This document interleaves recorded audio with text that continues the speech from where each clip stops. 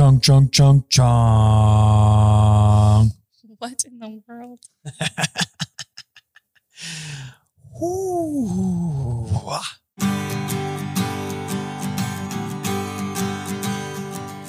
Feeling good, folks. Welcome back to this week's Yawa. It's a great start to this week's Yawa. Thank you all for tuning in. Thank you guys for watching. And if you don't subscribe, make sure to hit the subscribe button so you don't miss any of these awesome videos, as well as Ethan's silliness. I do what I can. But we have some really cool stuff today. Everybody always wants to know what we're drinking. Not that we're a bunch of mojitos. But they are mojitos, yes. And actually, more specifically, they are Ginjitos. We got some very special stuff here. Hey, Mike, give me some of that special stuff. You ever seen Space Jam? No. Are you serious? Oh, wait. That's the alien Looney basketball Tunes, one. Michael Jordan. It's an American I classic. did see it, but I tuned most of it out, apparently. The special stuff. Anyhow, Spirit Hound Distilleries. This is gin, and they said we love to make in the summer Ginjitos with this gin specifically. And Chet, who's actually one of our Patreon members, and his family got the opportunity to stop out from Colorado. And this is coming from, it says right on it, Lyons, Colorado. Yes. And they had this mint. I don't know if you even knew this, but this mint is actually grown in their garden or one of their neighbor's garden or something to that effect. I don't remember exactly. Well, thank you very much for dropping off the ingredients for these wonderful mojitos. Today it was like 100 and something out, so this tastes absolutely perfectly fantastic. refreshing on a day like today. Mm-hmm. Yeah, it's not going to last long.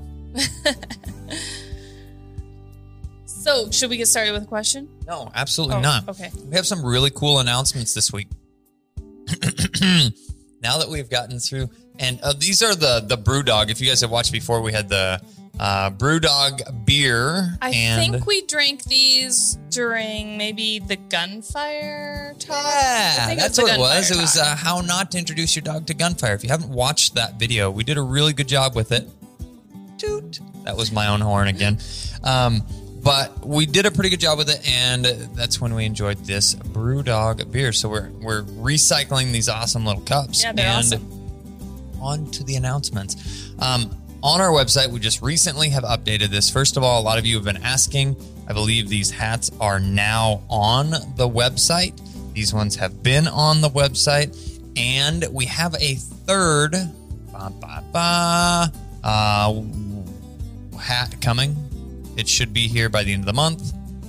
The end of the month is today. Yeah, so yesterday. I don't think it made it. No, it didn't make it. On or before 6:30. That's what they told me. Well, they were wrong.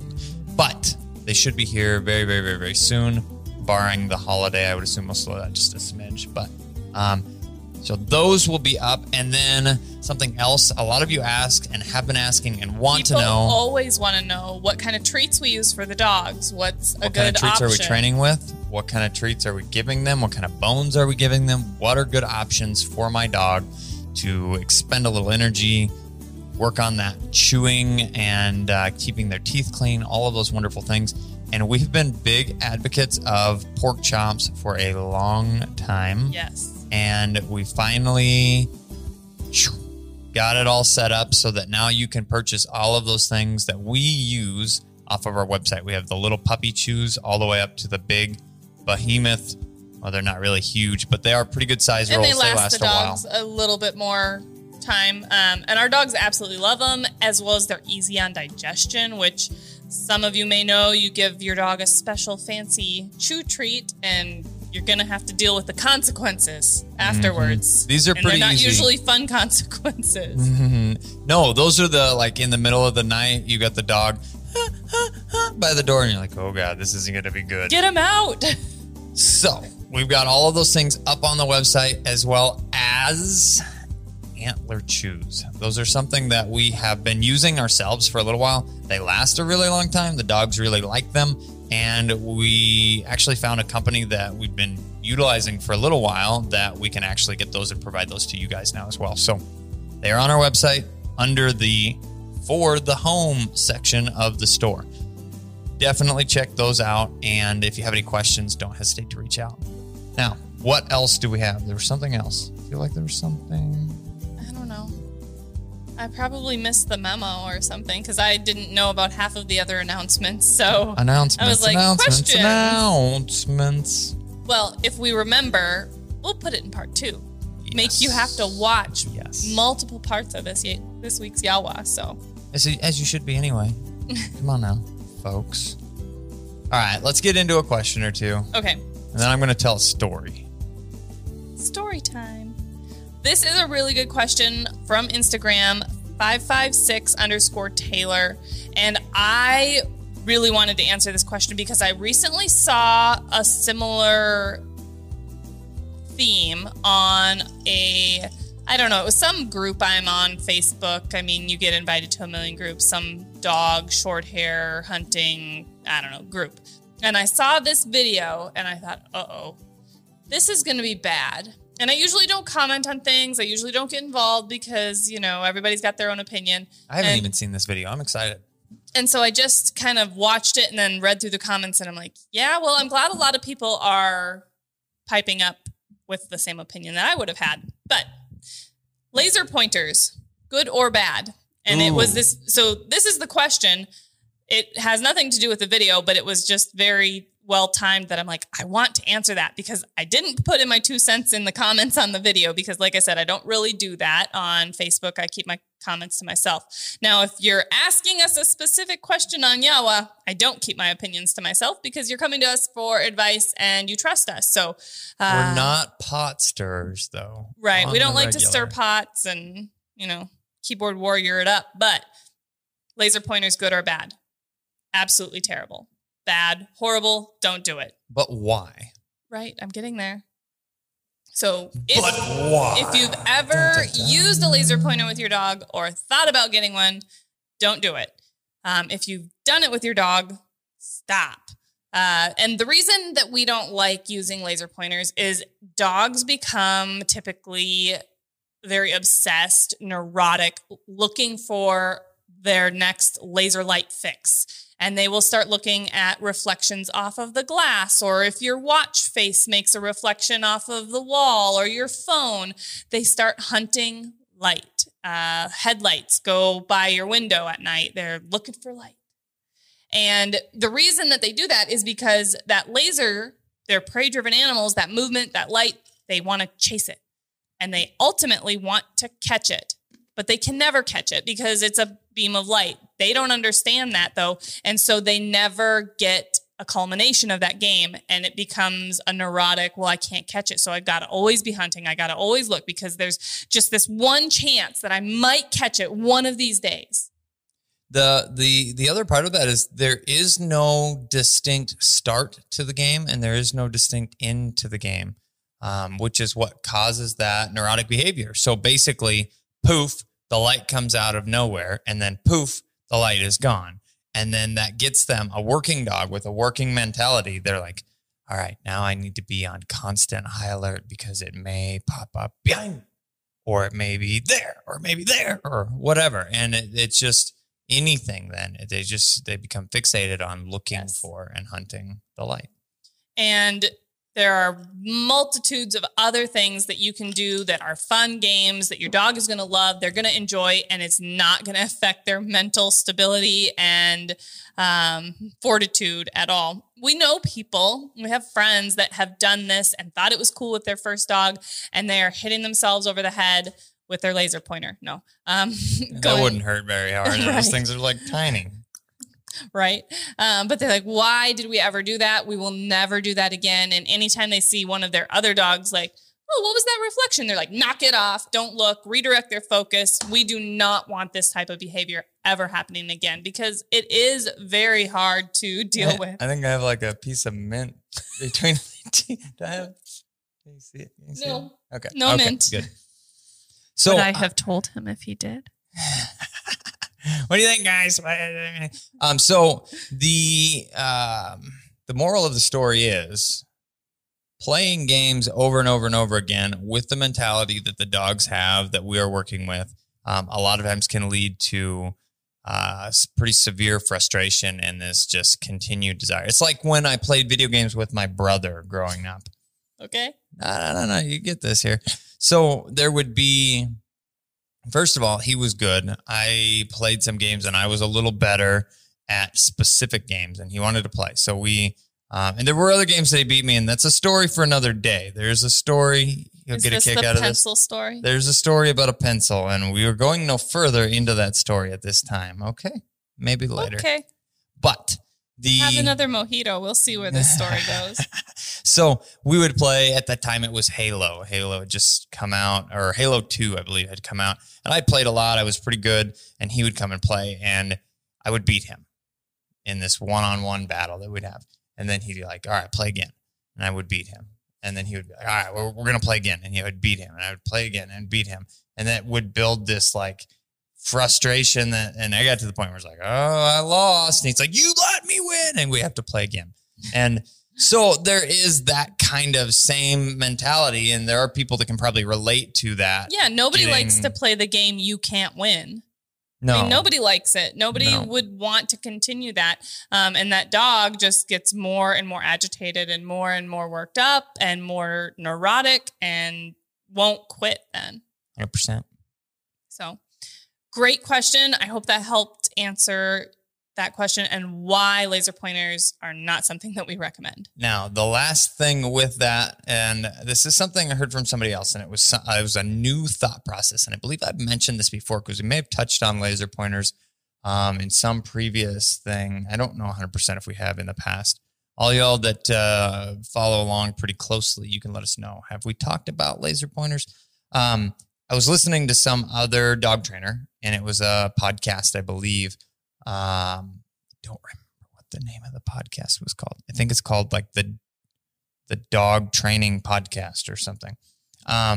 Anyhow, they were talking about, they had a dog that had this fixation on the laser, and what they were able to do is to fix the problem. It was not a continued game, and depending on how far you've gone along in this, it may or may not work. But what they did in order to attempt to fix the problem with this specific dog is they cued the beginning of the game, got the laser out, and then ended the game with a reward, I believe with tug or something to that effect. So it was like, oh, and you got it, and here's the tug. And then that turned into the game. So it was like chase the light until they get to the tug game. And that was able to kind of bridge the gap between, we started this with the cue of something, and then the dog knows and can kind of relax. They know when the game starts, they know when the game ends. And it allowed that cycle to be broken of, I have to constantly be looking because I never know when this game is going to actually start or end. So if you've started with a laser pointer, there may be hope. Try that, but still, it's going to be tough. So next question. What do we got? This question was seconded by another person. Those are always good. On Facebook. Both of them are top fans, so we got to answer these. Thank you, top fans on Facebook. We appreciate you. So Charlene Fabe said, my pup Zella just turned 17 weeks. Just today, I noticed she is being protective of her food. I used to be able to put my hand there when she was eating, but this time she growled at me. What is the best way to stop this behavior? Brian Miller said, I will second this. My 14-week-old lab has started this with her food as well as her chew bones. Been trying to really be positive about it, but it seems she is slowly getting worse. I don't like this behavior at all, especially since I have a 6-year-old that is with her all the time and has a hard time with not touching her while she is on her bed with her bone. Okay. So there are a couple different facets with this. And you're not alone. You are 100% not alone. We get this question a lot. People reach out to us and on seems Yalla, like fairly more regular. Email. Either people are more comfortable reaching out to us now, or this is a problem that's coming up more frequently with, as dogs are developing and breeding programs are developing. We've kind of talked about how those progressions have happened over decades of time of change and environmental switches and things like that. And this could be one of those things that is an environmental switch as well, because it does seem like it's been more recent in the sense of everybody is at home spending way more time with their dogs and puppies. Potentially. I don't know. Whatever the reason for it is, though, it's not good. No. And so it's always good to get as much information about the situation that's going on as possible. So you said that, your 17-week-old puppy, I think, maybe one of them was 17. Yep, 17-week-old puppy and 14-week-old puppy. That you just noticed today that she's starting to be overly protective with her food. You used to put your hand in while she was eating. So did you take a break from that and then you just went back to it, 3, 5, 6 weeks after you'd been doing that? That can definitely be a situation where the dog is like, well, this hasn't been going on for a while. Same with nail trims. If you trim your puppy's nails every week, but then you say, oh, well, I got busy and I forgot and it just didn't have time, and you come back to it 2 months later, your puppy's going to be pretty resistant to that, and they're going to throw a fit, and they're not going to be as conditioned to that as they were in the past. I think that the bigger part of this specific problem is it's not just food related. It's not just bone related. It's not just that one situation related. There's probably more things that are happening in day-to-day activities that you're maybe missing or overlooking, or that are subtle enough that your dog is sending you signals that you're missing.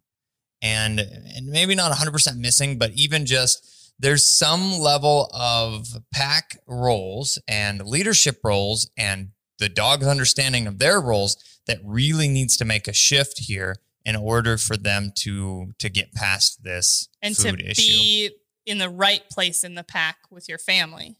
Yes. Because we've had a similar question from people that have, their dog's laying on the couch and then they sit down next to their dog and their dog goes, Or, they're sitting on the couch with their dog and then they reach over to pet their dog and their dog gives them a lip curl or whatever. Like, I don't want you to pet me right now. I'm just relaxing. And any of those behaviors that your dog is telling you, I don't want this. I don't want my nails trimmed. I don't want you to sit on the couch next to me. I don't want you to take my food. I don't want you to touch my bone. Well, that's not their choice. It's really not. And the thing that we have to keep in mind, and we're going to jump into it. We're real early in the session or in the this week's chat, and we're really early as it being just part 1, right? But we're already right to Ethan's unpopular opinions, brutally honest moments. Sorry, BBC, we keep trying to steal your thing. Ethan's brutally honest comments here. Okay, so first of all, they are dogs, and dogs are animals. They are not people. And if you are a little bit confused about this, you're probably watching the wrong YouTube channel, or you're watching the right YouTube channel, because we're going to help you through understanding that. Now, I want to make a very, very, very, very, very strong. I'm drawing a hard line in the sand here. Okay. They are animals. But at the same time, they are part of our family. And I do not want anybody that is watching this to think that I do not feel like dogs can be or should be or are part of the family, because our dogs are 100% part of our family. Yeah, absolutely. We love them. They sleep in bed with us, sleep on the couch. They have their dog beds. They are 100% a part of our family. They play with Aiden. And we have to be able to trust that they're going to be okay with things that aren't necessarily their choice, in a sense. But the key to that whole situation is that they are dogs. And this is so... Just say it. Stop tiptoeing. They're dogs. And dogs are animals. That's what I'm getting at. They are dogs and they are animals, and they are not people. So when you are looking at the situations, it's not so much their choice. It's not what they're thinking, feeling. They need to understand that their place in the pack, in the hierarchy of life, is at the bottom.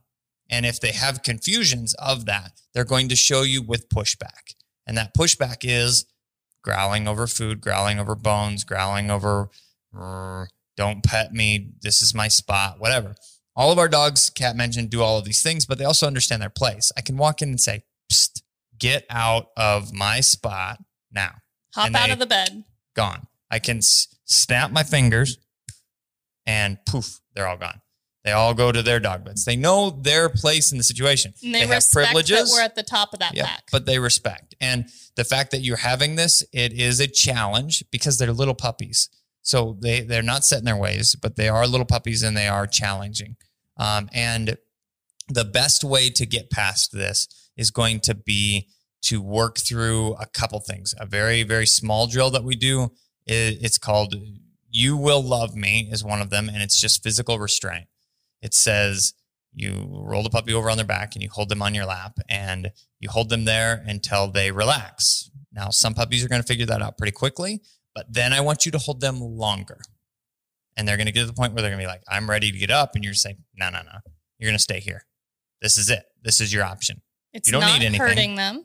No, it's not hurting you, but it is putting you in a situation where you understand that while they're in that stage where you can still handle them and do these things, they're learning I don't have control over every situation. Which, if you watch some of Thunder's recent nail trimming videos, he's a great example of that. And Ethan is keeping him in that position until he relaxes, until he gives in. The other night on the couch, we were doing this, and he gave in much quicker. And then last night, I was holding him too, and he just fell asleep. So we're definitely making progress, and you can too. But it requires very consistent handling. And that is, he does not get up. And you'll watch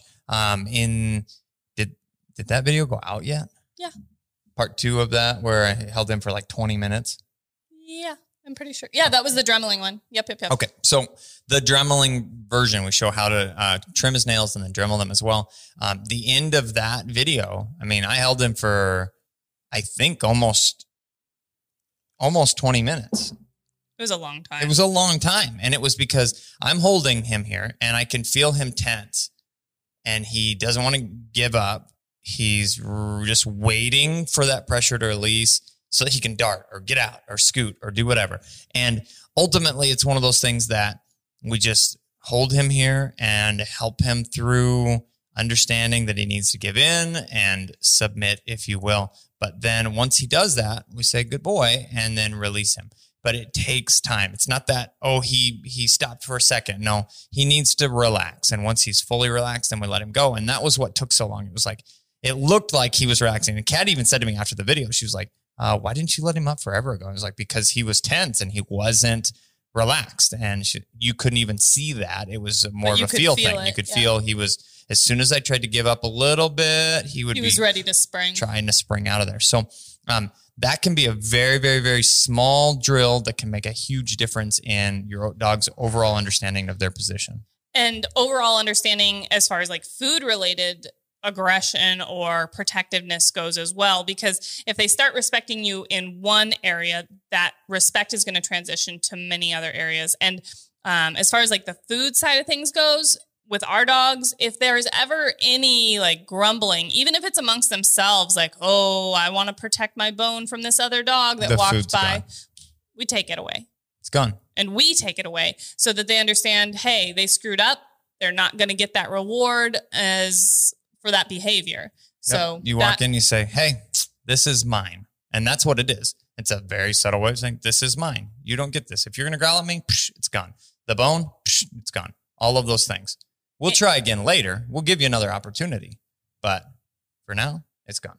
You lost your opportunity. And with the food related things as well, you can always transition back to working those meals into their training sessions where they have to work for their food and they're getting their food directly from you, which is going to, again, build that bond and that trust and that respect for you, because they're going to say, the only way I'm getting fed is from this person. And that means they're very, very important. And I respect that. Yeah. And it comes from them, which means without them, I've got nothing. Yep. So that's an option. And then I know that I think it was Brian mentioned, Brian, about their 6-year-old child, not understanding about boundaries and things like that. Again, we have to remember they're dogs and unpredictable things can happen. And we would hate for that to happen 100%. And Aiden, our son, he's 19 months old. And when he feeds the dogs, because he'll help set their food bowls down. Then we tell him, you have to back up. You can't be right over them. You can't keep your hands in their dish. And sometimes he tries to pull their food out and stuff and play with it. And we tell him, no, you have to stand back, so that he learns boundaries too. Because like Ethan started this out, they're animals and they have animalistic tendencies, and that all derives from when they were wild animals. So we want to be advocates for our dogs as well as our children, and them knowing and understanding boundaries is really important. You know, I'm not letting Aiden pull on my dog's ears or pull on their tails, or, he pets them pretty exuberantly sometime and starts patting them really hard. And we're like, no, buddy, you got to pet nice. So we have to advocate for the dogs by teaching the children the proper way to interact with them. Absolutely. These are fantastic questions. Yes, and that was definitely a really good part one of this week's Yawa. So As we're going to take a short break, I believe we need another, or I need another, or going to make another. And we will see you here shortly for part 2.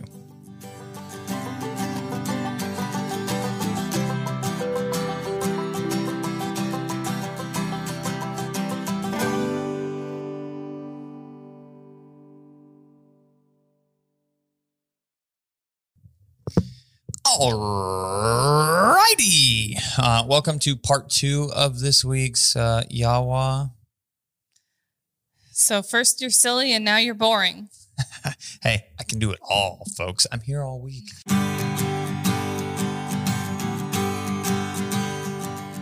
So we have Gin-Hitos. If any of you aren't familiar, they have mint, lime. I got a lot of mint in there. So good, though. Given to us by some patrons who happened to have the opportunity to stop by. Chet and his family from Colorado brought this down. We really appreciate it, so thank you. It was super refreshing on a day like today, too. It was so freaking hot today. Yeah, we went out for a mule ride and fed the quail. And because Aiden our son loves to ride on the mule. All he says all day is mule, mule, mule. Yes. And I'm like, it's 100 degrees out, child. We do not need to go on the mule. But we went out on the mule anyway. For a little while, we came back and we're literally dripping sweat and drank a cup. I drank a few bottles of water this afternoon. So did I. And now it's time for a very mojito. Refreshing. Mm-hmm. Can I start with a question? Let's go ahead and have a question. Okay, this is a good question from Merica.LeBlanc on Instagram. America? Does it say M-E-R-I-C? No, M-A-R-I. Marica? I don't... America. Marica. So, my family is going to adopt a new GSP puppy soon. Do you have any tips on how to choose which puppy of the litter to pick? And any tips for a new dog, like things we should do or essentials for a GSP? I love your videos. This is a really good question. It's a great question. And we have a couple really great resources for you. One of which just came out probably after you asked this question, honestly. Mm-hmm. But I thought it would be a good opportunity to talk about it. So we are getting another lab puppy. Yay! Yay! We are actually partnering up with Bob at Lone Duck. If you guys don't already follow him, he's got an Instagram. What are those called? Instagram account? Channel? Page? Instagramming. Speaking of Instagram, we also have an Instagram because you guys already know that. But for those of you that don't already, hit the subscribe. It's over here. Hit the subscribe button. I think the statistics it's like between 60 and 70% of people that watch our videos don't subscribe. It's pretty simple. Hit the subscribe button. It helps out a lot. But he has an Instagram. He has a YouTube. He has a Facebook. And we're going to be working together on, come on now. I'm just counting fingers like I've got, it's like it's my first time here. It's just funny. He's got a Facebook. He's got an Instagram. He's got a YouTube. He's got Wi-Fi. He's got a Wi-Fi. That's what I was waiting for. Like something like that. It's like, why not? Okay. He's got a lab and we're going to go pick it up. this little litter of puppies is pretty cool. I've been getting some updates, and I'm pretty excited. We had the Sprigster, and Sprig was the epitome of the British Lab. A little smaller, super low key, easy going, but had a lot of drive and desire. We got him from Josh and Whitney up in Riverstone Kennels, and it was a lot of fun to work with him. If you guys have not seen his series yet, you need to be checking that out. It's standingstonekennels.com/links. We'll get you to the playlist. That playlist has all of the videos in order so you can watch his progression from 8 weeks all the way up. Now, there's a few things that we missed in that series, and we're going to be taking this next series with the new little black lab male puppy. I know we're getting a black male because I think we're getting a male and there's pretty much primarily black options. So the likelihood of us getting anything other than black lab, I think, is slim to none. So a little black male, and he is more from American lines. Lots of master hunters, I believe some field trial champions, something else. And that says there's a good potential for a bit more on the top side there. I still think that they're going to have a really good personality and the ability to kind of have that calm down, but it may be a more energy they're level. still labs. They're labs, but it may be an energy level closer to what we're used to with our little short hair puppies. So all of that being said, we're going to try and fill in the gap with Sprig's series. Things like how to pick the puppy. We're actually going to be shooting the video, flying out, and I believe Kat may be able to come with me. I'm trying to make it happen. I don't want to get left behind. We're going to go out and we're going to... Especially because the puppy pickout day is over our anniversary weekend, so I don't want to get left out and sit at home. Yes, it is. Without him. Yes, it is. That's the kind of amazing wife I have. She says, hey, yes, you can go pick up the puppy, but please bring me with you. Yeah. So we're going to go on this trip. We're going to be meeting with Bob the breeder, and he's going to be helping us select a puppy, which is the way that we recommend that you do that. You need to be talking to the folks that have spent all of this time with and know the dogs and know them for what they are. And then... if they say this one and this one kind of show the personalities you're looking for, then go with whichever one you feel most attached to in that short amount of time, because there is that level of it too. You'll go, oh, I love this one, or this one pays more attention to me, or all of those kind of things can help. But ultimately, listen to your breeder. That's going to be the best thing that we can recommend for picking a new puppy. Give them as much information as you can about what you're looking for, what kind of family you have, what kind of hunting you do, all of that, because all of that information is going to make the breeder's job a lot easier for recommending a puppy that's going to be a good fit for that.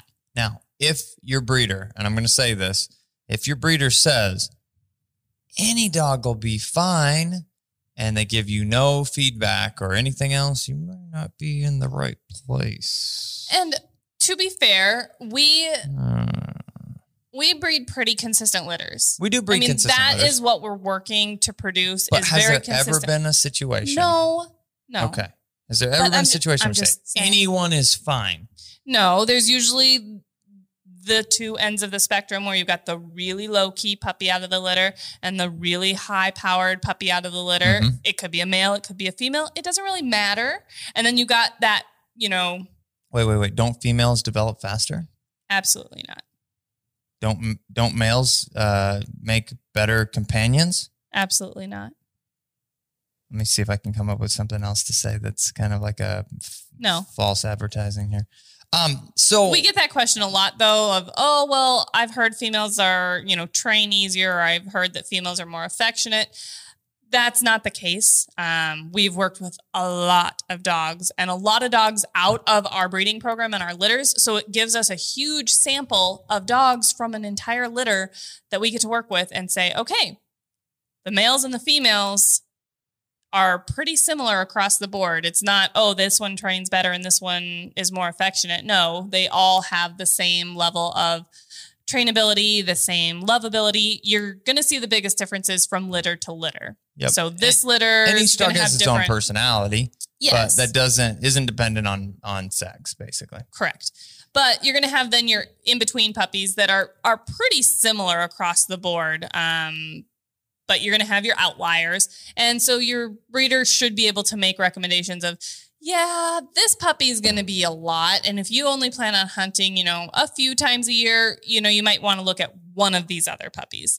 Or this puppy's super duper laid back. If you only plan on hunting a few times a year, and that you just want a really mellow family dog, you've got a couple kids, yada, yada, this might be a really good option for you, or any of these puppies might be a good option for you.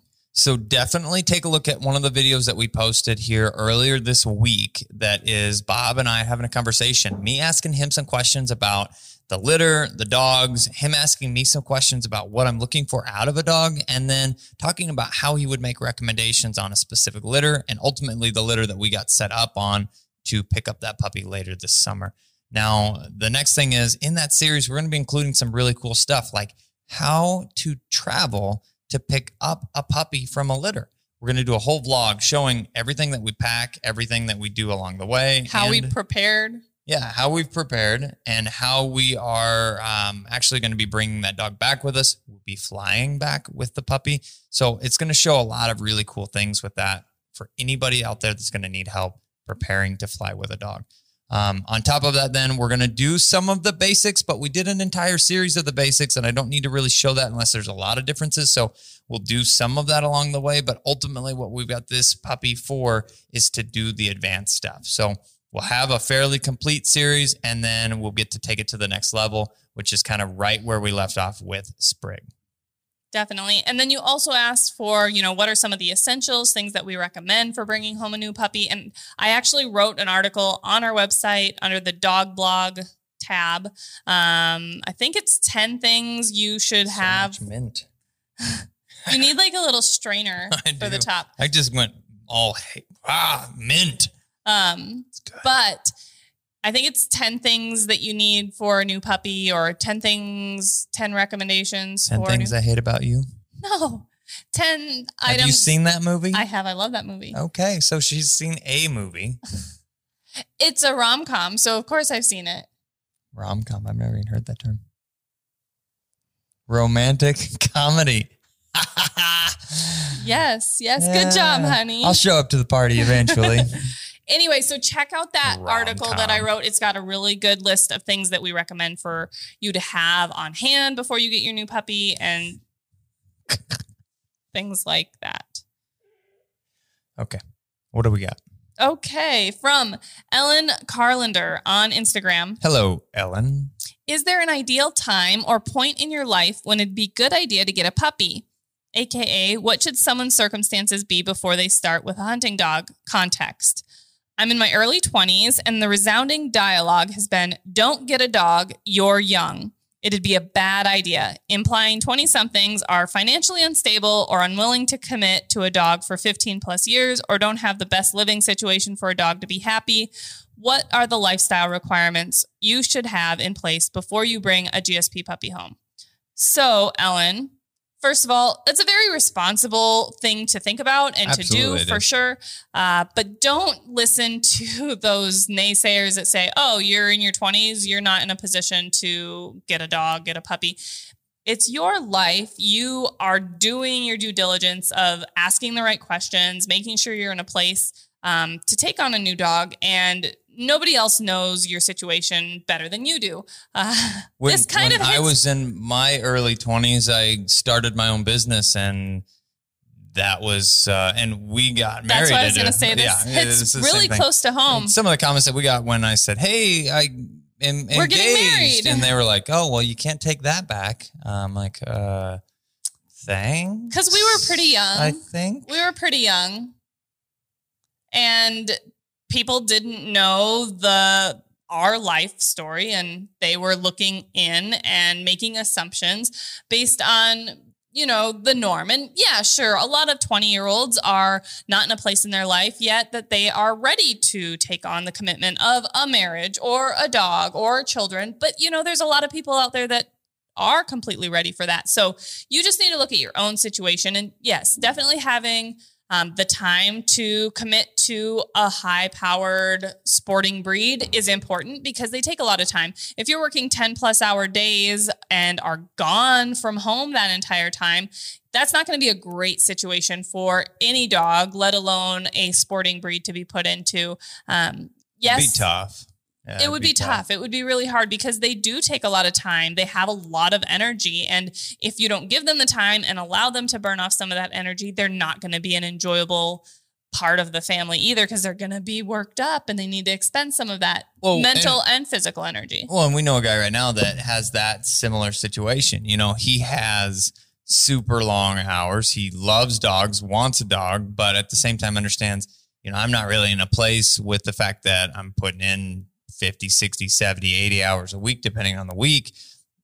I mean, I wouldn't see the dog, you know, it's just not going to happen. And I can't do that. So it really depends on having enough time, having a consistent enough schedule that you can make the time, which make the time is part of it too. We, with our first dog, Short Hair, we're in the process of buying a house. We put down an offer. It was accepted. It was contingent on, you know, an inspection and a couple other things, but the house looked great, had a fenced in, smaller yard, but fenced yard, and a few really nice things because we weren't far from a dog park and we are active and like to hunt and like to exercise and all of those things. And we're like, this is perfect for us. So we got the dog, and we were supposed to close in 2 weeks, a week. It was about 2 weeks. 2 weeks. We were supposed to be able to move in the house, and we're like, we can have the puppy, the little baby puppy, in our apartment for 2 weeks. And then we're in the house. It'll be perfect. Well, we got the puppy and the house fell through. The inspector found a whole bunch of problems, and we talked to them, and they were like, not working with you. And we went, well, it's probably better for us to not. So then we end up getting, quote unquote, stuck with a puppy in an apartment. And what that took was a commitment. Yes. And that commitment was she needed exercise in the morning because Kat and I both work. And this is the dog we lovingly refer to as Crazy Sammy. Crazy Sammy. So she was definitely on the high end of the spectrum. Yep. I don't know if I've had anything. Maybe it's because we're better now too, but I don't think I've ever had anything that was to the level that she was. No. I mean, we've told this story before, so I'll tell it real fast. But there was one day that she ran a quick marathon while I was 25 miles on the treadmill. Well, she ran a quick marathon on the treadmill while I was working. I mean, we had somebody watching her, obviously, but the office lady sitting there on the desk and the treadmills are right here. And she said, yeah, I'll keep a close eye on her or whatever. She ran a quick marathon while I was at work. So all of those things being said, we made the sacrifice, which was she needs time. She needs exercise. She needs training. Stimulants. She needs all the things. Yep. And I would take I got a 30-minute break. I was fortunate enough to be close enough, but I got a 30-minute lunch break. And I would take my lunch break and bomb back to the house, grab a sandwich, bomb back to the apartment. Yep. Let her out to potty. Yep. Put her away. On the way out the door, I've got a handful of a sandwich that I'm eating on the way back to work so I can make it in my 30 minutes to make sure, so it was all of those kind of things that, rather than going whatever else, we made that commitment to her. And it was a lot. I mean, it really was, but it was worth it too at the same time. I mean, it's knowing what you want and what you can do and being willing to commit the time to it, because it is going to take time. Dogs, puppies, everything takes a lot of time and work. But if you are able to put in the time, you're definitely in a position that you can have a dog at 20 something. Yes, you should be in a position financially. Also, because there's going to be vet expenses. I mean, not only are you going to have your vaccinations and probably a bout of diarrhea at some point in time that you're going to head to the vet for, but hunting dogs are active and hurt themselves, run through a barbed wire fence, need stitches, any number of things, and having a financial reserve to be able to pay for those vet expenses so you're not, go fund me, my dog is sick, which is a huge pet peeve of ours. So I had to throw that in there. But if you have the financial stability to be able to take care of the dog and be responsible for their well-being, then you should be completely fine to get a dog. The other side of that is even if you were to be getting, let's say you find yourself, and this is completely out of context as far as me knowing, I'm talking out my rear end here, but, you get yourself what are those what are those dogs called that come in fancy colors and they're like little French bulldog? You get yourself a lavender French bulldog with light blue eyes or whatever it is, and it's going to cost you whatever the fad is. Whatever the fad is, right? So you get this fancy little French bulldog, and it's going to cost you $5,500, $6,000, $15,000. I don't know what the number is, but it's going to cost you a lot for just the puppy.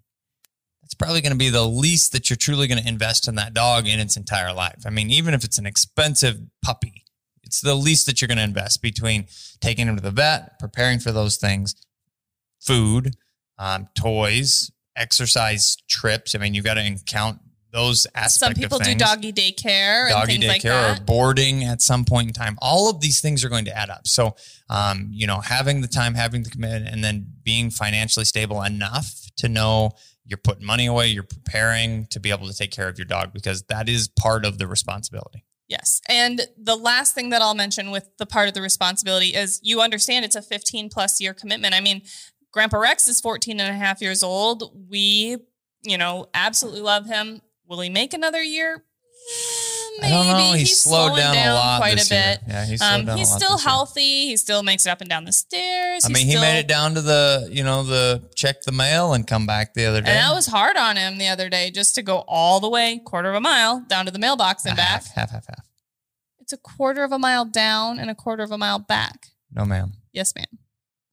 I think we have a wager here. I would bet you. We do not have a half a mile drive.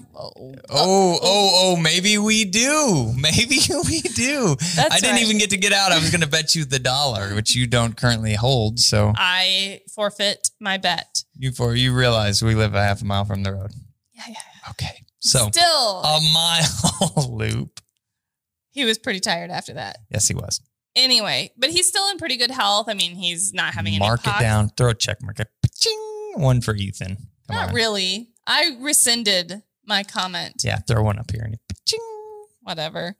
Anyway, what I was going to say, though, is also when you're young, we've been there, you move a lot. Things change. You might get a new career. You might be getting out of college and getting a new job and then moving and having to find a new place. And if you've got a dog and you've made the commitment to them, they're part of your family. They are part of your commitment, and you can't just throw them away when it's convenient for you. The people that, say, we got to move and my new place, I just can't have a dog. There are other places. We have been there where our house fell through and the apartment we were living in didn't allow pets, which we were breaking the rules for those 2 weeks because we're like, we're moving out anyway. And we'd already turned in our, what is that called? We haven't lived in an apartment for forever. We were leaving notice.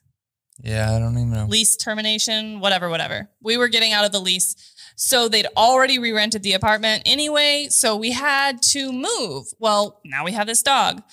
There are not a lot of really great opportunities, especially in a college town where we were living at the time, for a pet-friendly... No, we moved into the slums.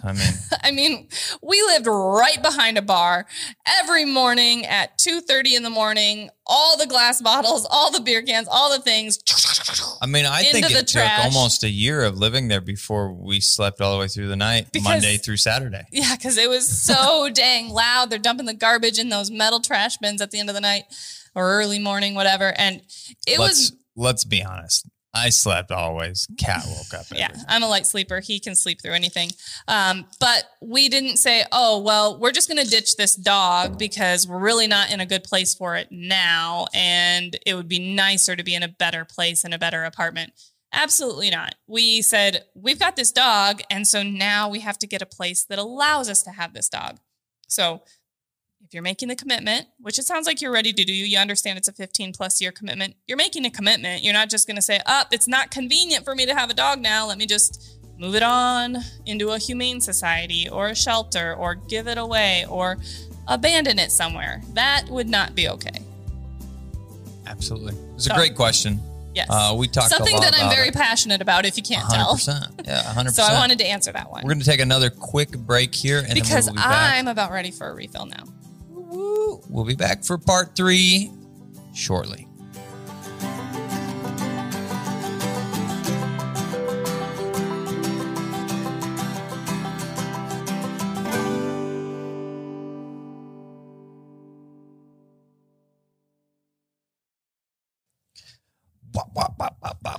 And we're back.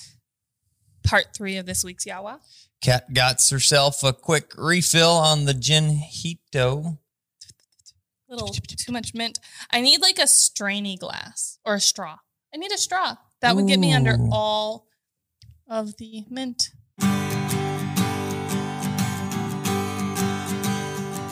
And we're out of the mint again. Thank you guys for supplying the gin and the Hito and the They've fixins. been amazing. Fantastic. Super refreshing on a day the like gin today. was really, really, really good too. Yes, I will probably use the rest of it in more mojitos and something else because I have a fancy purple drink that I really like too. I feel like I like that almost better than what do you typically put rum in a white rum, right? I don't know. I think so. I've never made a mojito. You make all my drinks. Bartender.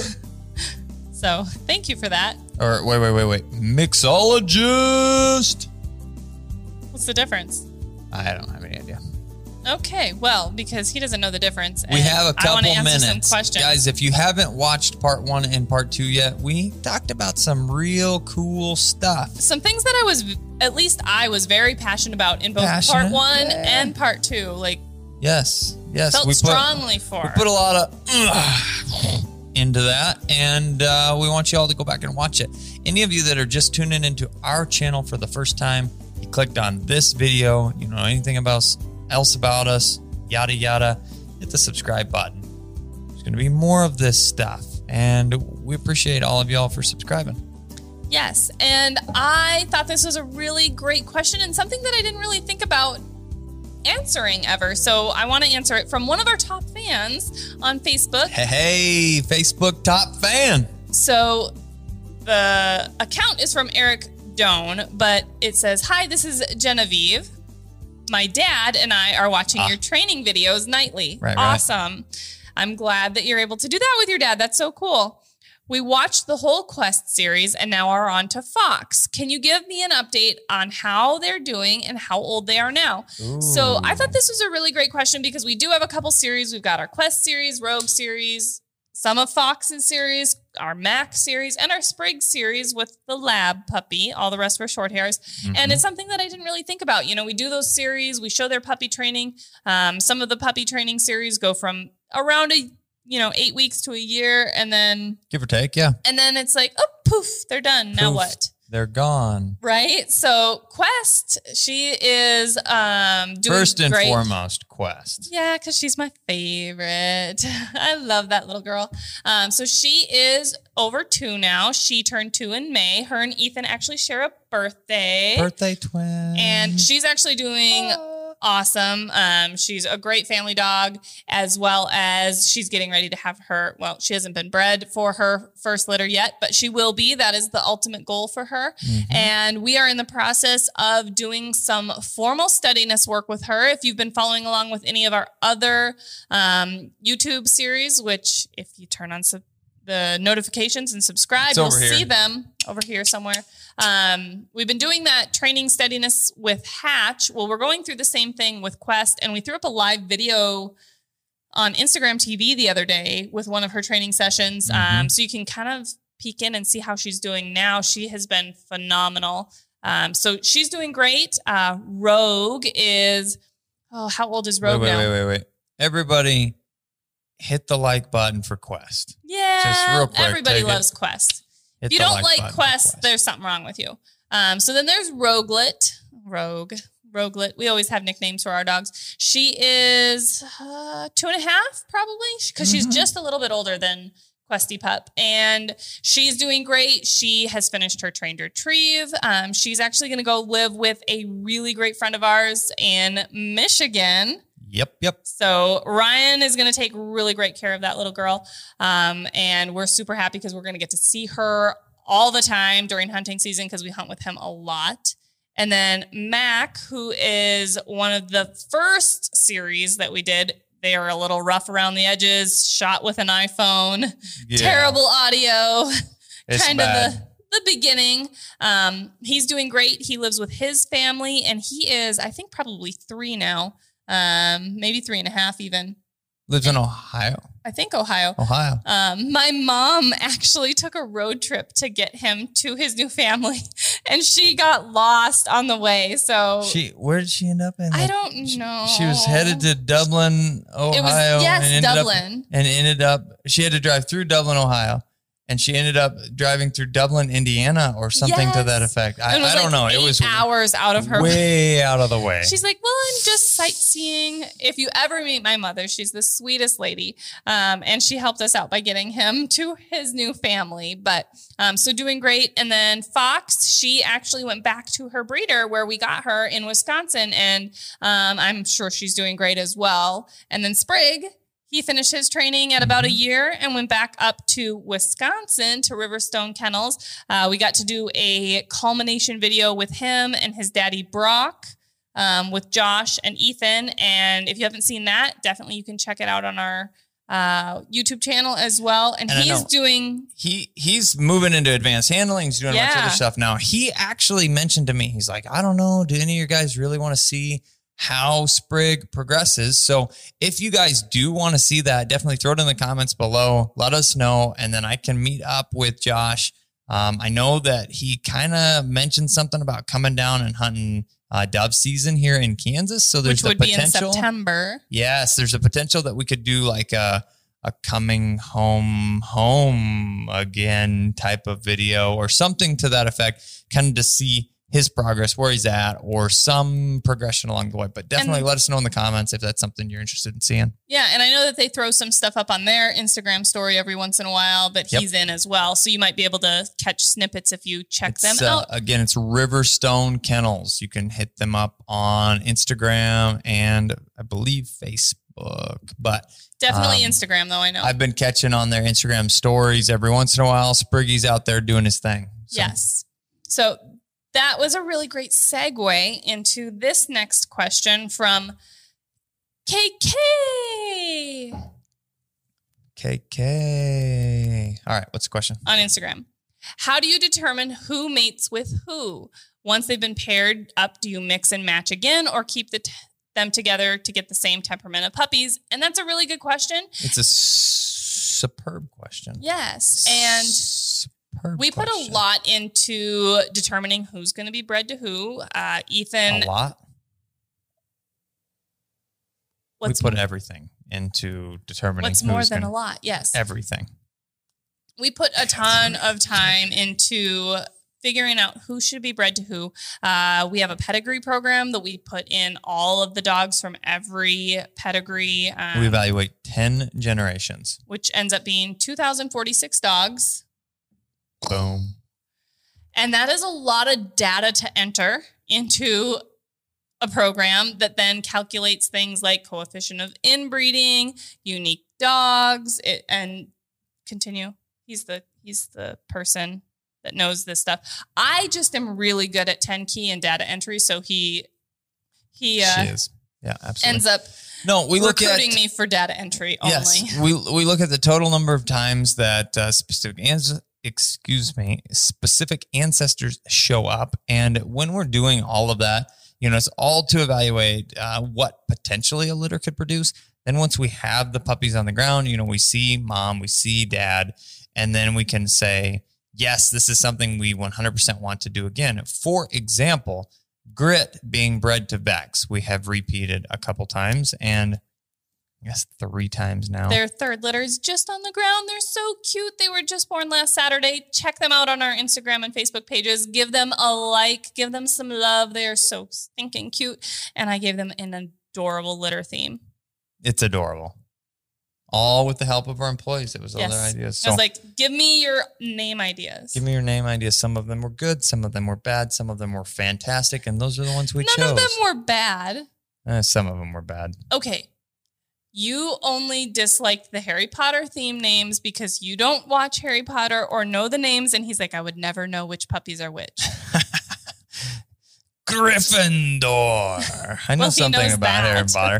All right. So now, all of that being said, we look at those things and then going forward, on paper, we have these things, then the puppies come out, then we evaluate them through our training program, which is huge. Dogs come in for training. We get to say, ooh, they figured this out really well. Ooh, they didn't figure this out as fast as what we would like. And then we can, regroup and decide our next litter, which would people that are asking, can we get on your waiting list? Can we get a puppy from you? Can we do these things? All of that being said, then they say, hey, what's your planned breeding for next year and the year after and so on and so forth. And we say, we don't know. And the reason is because we're trying to evaluate. And once we've evaluated, we can say, we're going to repeat this or we're going to not. Now, on occasion, we make that joke. Yes, these dogs are married. That means it's the only cross that's going to happen. But even that, there's the potential for something. For example, with Grit and Vex, we've been super happy with their litters, but we've repeated the breeding 3 times. And we have multiple options to continue that line. And Grit's a producer. She's made some really nice puppies, and we may have the opportunity to try something different. And we're always looking to add and grow our breeding program and move it in the direction we're looking for.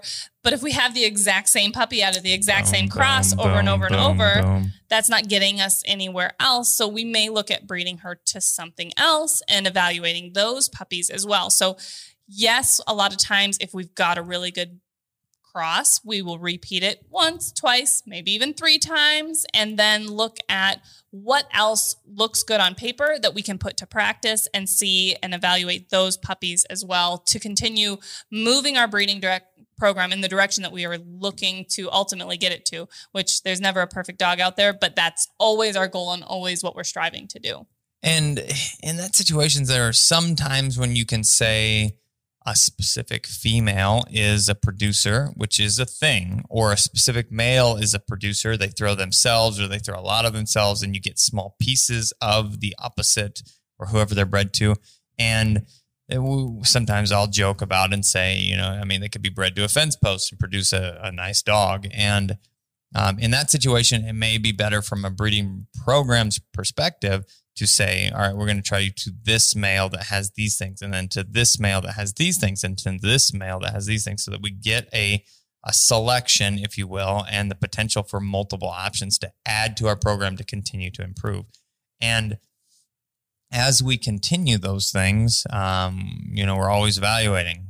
We keep a dog, and even those dogs, once they get the opportunity to grow, which, we're talking about a 2-year development process, usually on the minimum before we're getting to the point, like Quest is just over 2 years. She hasn't been bred yet or produced a litter of puppies. And, so it's a big time commitment. It's a big commitment to take to say, all right, this little fluff ball at 8 weeks old. Which most short hairs aren't fluffy, but we get your point. Yeah. This little pupper. There we go. This little pupper is going to someday be part of our program, hopefully.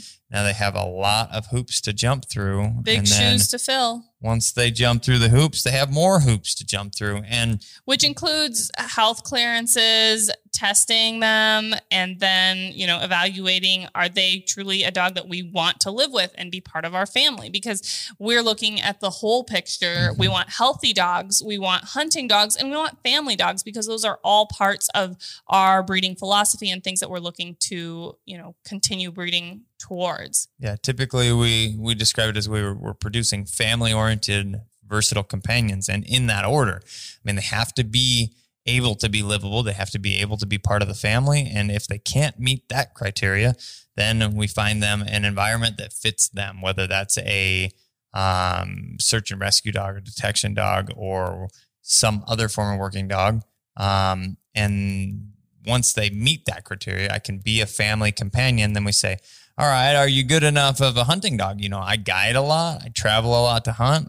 Kat and I travel a lot to hunt. And all of those things require a dog to be not only above average from the family aspect of things, but above average from the hunting aspect of things, because the level of expectation is really, really high.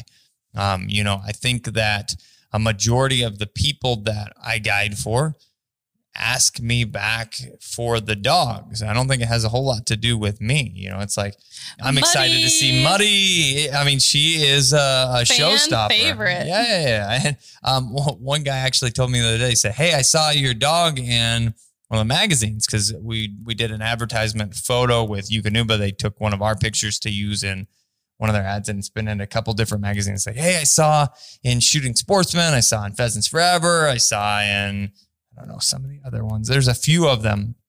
I saw this picture of Vex, whatever, where's Muddy at? And his actual words were, Muddy needs a new agent. I can't believe she hasn't made it in a magazine yet. So, but everybody loves Muddy. A lot of people love Vex. A lot of people love Nix. A lot of people love Shooter. All of the dogs, and it's really, really, really, really hard not to love Quest. And this will be her big year as far as developing. It's her second season. She's really going to turn it on and show all of the big things. So it's, it's important to be able to do the family aspect of things and the hunting aspect of things. So, and the last thing that I want to mention is we are very fortunate because we work with some really great families, some really great people that get puppies from us, and they trust us, and they, are wanting great family hunting dogs, and they send their dogs back to us for training, which is amazing, because not only do I love working with our puppies when they're a little bit older, but also it allows us to continue evaluating that breeding at 6 months old and 9 months old and 12 months old. Heck, we've got Cazador back in, and he is 3.5, 4 years old now. And so I'm getting to evaluate him again as well, from a breeding that we did 4 years ago. So that is something that we're very fortunate about, being able to continue evaluating that litter. As well as we require our puppies to run through the NAVHDA natural ability test, which whether the dog comes to us for training, which is awesome because we get to get hands-on training and evaluating and then running them for those clients. But some people want to do it all themselves, which is also awesome. But I get to review those testing records and look at their water and their search and their nose and their desire and their cooperation. And I get to look at all of those things from just that puppy natural ability test and go, hey, that looks like it lines right up with the rest of the litter. This was a great litter. Or I say, these puppies all, struggled a little bit with their water this time. Or, maybe they weren't as cooperative on paper as I'd like. And maybe we'll change up that breeding next time. Yep. So that's a really great evaluation tool for us as well, which is why we require those puppies from our breeding program to run through that test so that we can continue putting our program and our breeding program in the direction that we want it. 100%. That's a great, great question. And folks, that's all the time that we have for this week. We appreciate everybody that sent us in questions. And for those of you that didn't get your questions answered, because there were a ton of questions about healing and easy leads. And I definitely want those people to have an opportunity to reach out to us for more help, especially if you're using our easy lead. Message us or hit us up on Patreon, because those are places that we're actually able to really evaluate your healing session and go, this is where you need to make a change. And just reading a text or reading a question or reading a message doesn't give us enough information on saying, well, this is what you're doing wrong. Well, I can't see that. So if you shoot a video of it and put it up on Patreon, I'm able to go, try this. And believe me, there are so many people that they go, wow, just that one thing has changed the way that we've healed, and the easy lead is working phenomenally now. So 100%. Check us out. It's patreon.com/Standing Stone Kennels. And we get to those questions every single day. I mean, there's a very few occasions that we don't, but it's Monday through Saturday. We are very, very consistent on getting to your questions. So if you didn't get them answered this week, please hit us up there, patreon.com/Standing Stone Kennels. And guys, I'm the guy with the pink gun. And I'm Kat, the dog trainer. And we are... I'm not out of mojito. No, we're not. But we're definitely out of time. We will see you guys next week. Thanks again for all the questions. We'll see you next week. In the next video. In the next video. I think you said next week like 5 times. Hey, that's all right. Next week, baby! Woo!